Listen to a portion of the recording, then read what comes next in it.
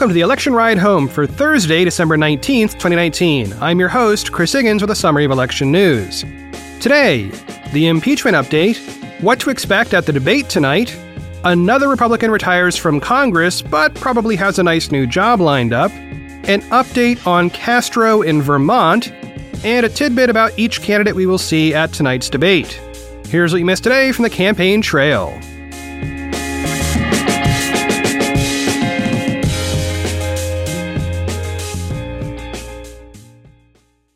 First up today, the impeachment news in 3 minutes or less. Last night, President Trump was formally impeached. Both articles of impeachment were approved by the House. The vote went along party lines with just a few exceptions. Democrats Jeff Van Drew and Colin Peterson voted against both articles. And Tulsi Gabbard voted present, which is neither a yes or a no. This lines up with her previous introduction of a resolution calling for censure of President Trump rather than impeachment.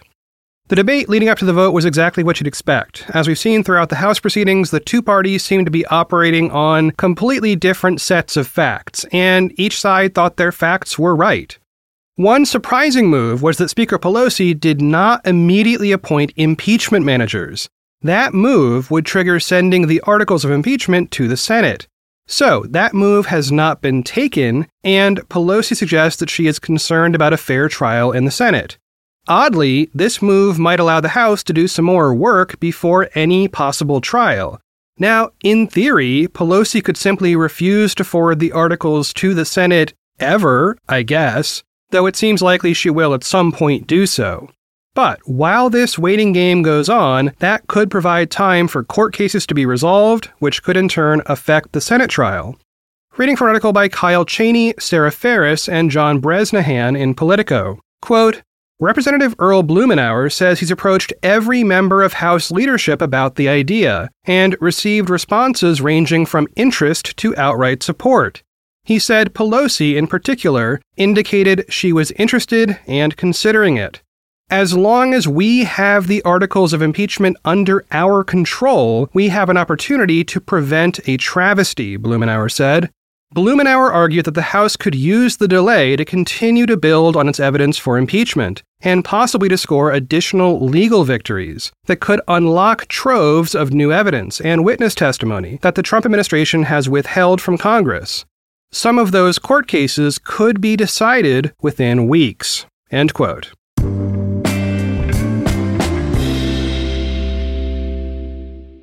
Next up, let's talk about what to expect at tonight's DNC debate. First off, all the technical stuff. It'll begin at 5 p.m. Pacific, which is 8 p.m. Eastern, which is actually 0100 hours on Friday in UTC for those of y'all who follow international time zone math. Okay, no more of that. The debate is sponsored by PBS NewsHour and Politico. It'll happen at Loyola Marymount University in Los Angeles. I am assuming tickets are sold out, so you will be watching this one from home. I am now going to read a mega list of ways to watch from a summary in Politico. Quote, the debate will be carried live by local PBS stations and will be simulcast on CNN, CNN International, and CNN en Español. It will also be live streamed across numerous PBS NewsHour, Politico, and CNN digital and social platforms, including pbs.org/newshour, pbs.org, politico.com, and cnn.com, on mobile devices via CNN's apps for iOS and Android, via CNN Go and PBS video apps for Apple TV, Roku, Amazon Fire, Chromecast, and Android TV, Sirius XM channels 116, 454, and 795, and on PBS NewsHour and Politico's Facebook, YouTube, and Twitter accounts. End quote. So I hope something in there works for you, because there's just not so many options these days. I don't get it. All right, so what's the format? Reading again from Politico. Quote, the debate will forego opening statements by the candidates and will instead open with moderator questions. Candidates will be allotted 1 minute 15 seconds for responses to moderator questions, and 45 seconds for rebuttals and follow-ups. The debate will finish with minute-long closing statements for each candidate, delivered in reverse polling order from lowest to highest. There will be 3 breaks during the broadcast for a total of 11 minutes. End quote. And there will be 7 candidates on stage. Here's the order from left to right. Yang, Buttigieg, Warren, Biden, Sanders, Klobuchar, and Steyer. If you're curious, like I have been, about what putting together a debate like this actually entails, Politico has a video series about that, plus a podcast series and a bunch of other web content. So check the show notes for all of that. And I'm going to play one clip from one of those videos that explains something we've talked about, but not for months. That is, what's up with the DNC-sanctioned debates? Like, why aren't the candidates having their own debates, and what is the overall history there?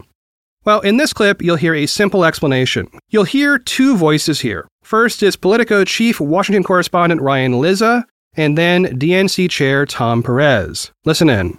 If you are a presidential candidate, you may only go to a DNC-sanctioned debate. If you go to a non-sanctioned debate, you are automatically disqualified from the official DNC-sanctioned debate. Well, when I had the privilege of being elected DNC chair in 2017, my job was to rebuild trust. Back in 2008, there were literally, I think, 25 to 30 debates. The sanctioned debate process was put in place in response to that reality. Well, our job is to win elections up and down the ballot. We are data-driven in coming up with our thresholds because we want to make sure it's fair to everybody. So, for instance, the 4% threshold in December, that wasn't taken out of thin air. No one who has been under 4% in the December before the first caucus and primary has ever won. So this cycle, 2020, the DNC was trying to respond to 2 things. One, they were responding to the argument by Bernie Sanders and his supporters that the DNC had put its thumb on the scales for Hillary Clinton in 2016. And then the second thing was the Republican primaries, which were very unwieldy, huge number of candidates. Now again, there is way more like that. If you're into it, check out the Politico links in the show notes for vastly more behind-the-scenes content.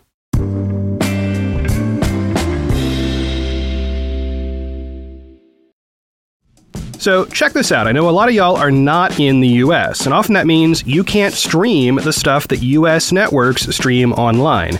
And frankly, that's bogus. There is no good reason I should be able to watch the debates for free, but you can't. And that's where ExpressVPN comes in. Not only does ExpressVPN protect your privacy while you're online, it also lets you change your location as far as these streaming services are concerned. So when we've got debates and candidate forums and all this stuff going on, you can be sure you can get to them regardless of where you are. And yes, that also means if you're in the States and you want to watch, say, the UK flavor of Netflix, you can do that too. To get on board, head over to tryexpressvpn.com/ride. That is tryexpressvpn.com/RIDE. And yes, that link is in the show notes at the top. So check out tryexpressvpn.com/ride today to find out how you can protect your privacy, change your online location, and get 3 months free with a 1-year package.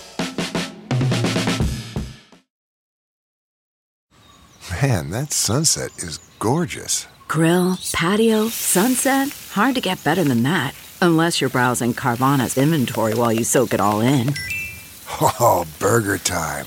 So sit back, get comfortable. Carvana's got thousands of cars under $20,000 just waiting for you. I could stay here forever. Carvana, where car buying meets comfort meets convenience. Download the app or visit Carvana.com today.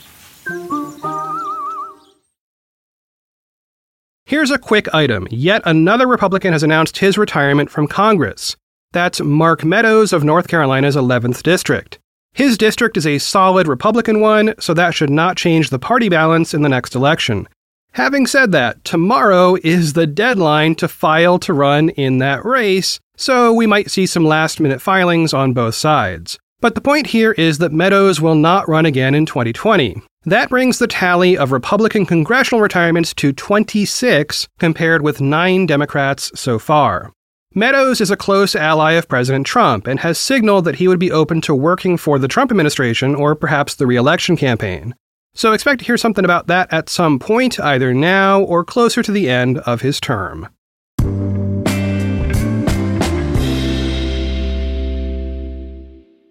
Here's another quick one. Yesterday I reported that former HUD Secretary Julian Castro had not filed to be on the ballot in Vermont.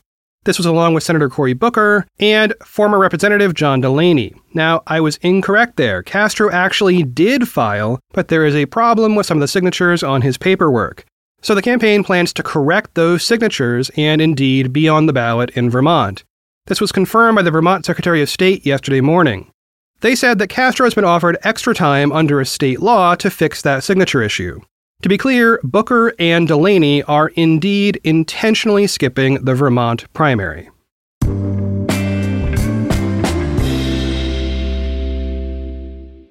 All right, last up today, we're going to spend some time talking about each candidate we will see tonight. I'm going to keep this relatively brief for each. We will go through in podium order from left to right. So buckle up for 7 short stories. First up, entrepreneur Andrew Yang. His most recent policy proposal was around healthcare.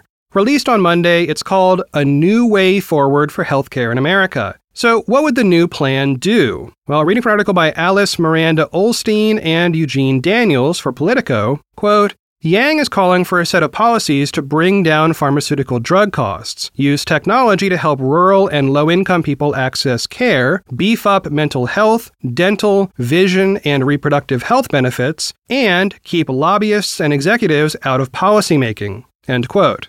There are multiple useful ideas in this policy document. One of them is about drug costs, and it is called International Reference Pricing. Long story short, drugs should cost the same amount in all developed countries.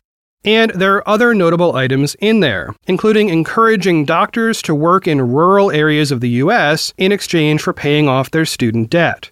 So expect to hear Yang mention some of this stuff tonight.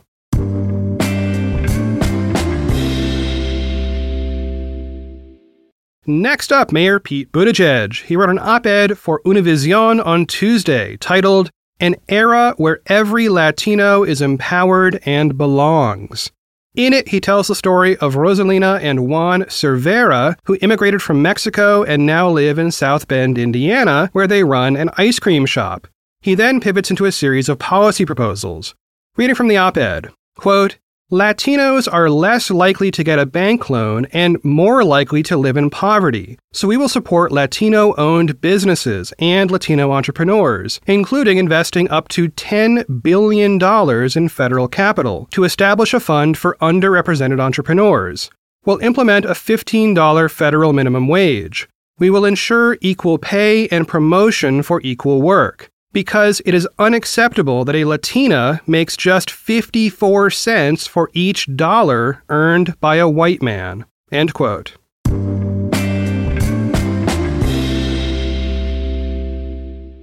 Next up, Senator Elizabeth Warren. Her latest policy proposal is titled My Plan to Fight Global Financial Corruption.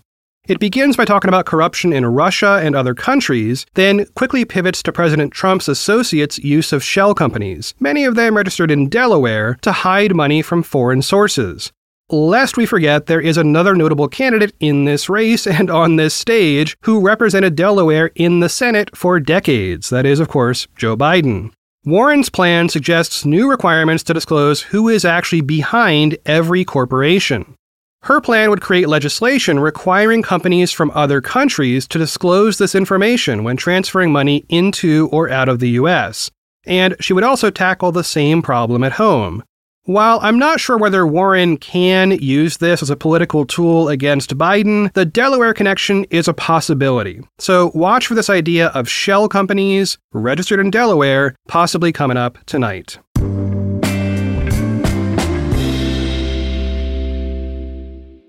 Next up, former Vice President Joe Biden. I just talked about him quite a bit yesterday, so I will just read from an article he recently published about anti-Semitism. Quote, We have to fight the pernicious and persistent evil of anti-Semitism at every level of our society, starting with our political leaders.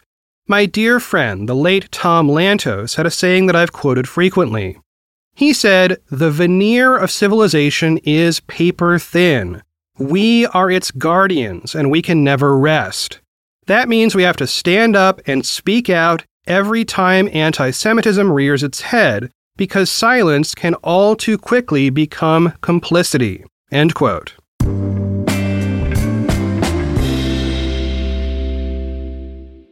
Next up, Senator Bernie Sanders. Now, there's a big old profile of him in BuzzFeed News that came out on Monday. It is titled, "You Don't Know Bernie," and is by Ruby Kramer. It is long, and Kramer clearly spent a lot of time with Sanders. Reading from that profile, quote, "The secret, it turns out, is that in addition to taking this work very seriously, Bernie Sanders also takes it very personally. The secret is that a mostly solitary man, a man who has spent most of his political career on the outskirts, who's never really fit into someone's idea of a politician, who's cast some lonely votes, fought some lonely fights, mounted some lonely campaigns, is now trying to win a presidential campaign, maybe his last, by making people feel less alone. This is his campaign, his theory of change, though he's done very little to explain it to a wider audience. I care less about the coverage in one sense, he says. What I care about is that someone turns on the TV, and there's someone who works at Walmart, or someone from Disney or McDonald's, and they say, that's me. He wants those people to do the talking, the people who worry about their electric bill, the people who worry if they can afford to have another kid, people for whom the idea of taking vacation, he scoffs as he says the word, is not even in their imagination, even though they work all the time. In his mind, he was those people." End quote.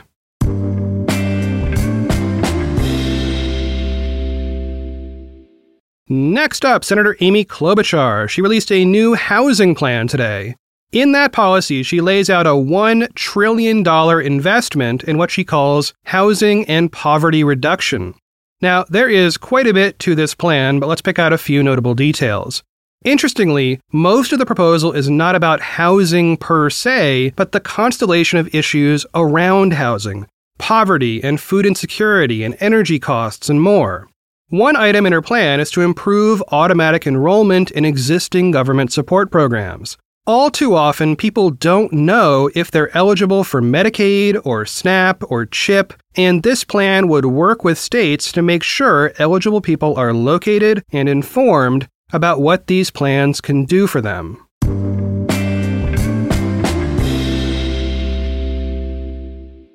And last up, activist and billionaire Tom Steyer, who will be on the far right edge of the row of podiums tonight. One of his key issues has been impeachment of President Trump. After all, he founded the organization Need to Impeach, and he has been running pro-impeachment ads for years now. So, to be frank, much of his political focus lately has been on those impeachment proceedings. Yesterday, he released a statement after President Trump was impeached. Reading from that, quote, "I started a grassroots movement more than 2 years ago, dedicated to holding Donald Trump accountable. Now, the 8.4 million Americans that signed our petition have had their voices heard. They knew this was a matter of principle, not politics. They knew America cannot have a president that uses the power of his office to advantage himself and obstruct justice." End quote. Well, that is it for one more episode of The Election Ride Home. I have been your host, Chris Higgins. You can always find me on Twitter @ChrisHiggins. All right, we are running long today, so I will keep this quick. Last call for debate bingo. Go to ridehome.info/bingo to get those cards. That link is also in the show notes at the top. I'm going to get my virtual popcorn ready, feed the cat, and prepare to watch this debate. As always, thanks for listening, and I will talk to y'all tomorrow.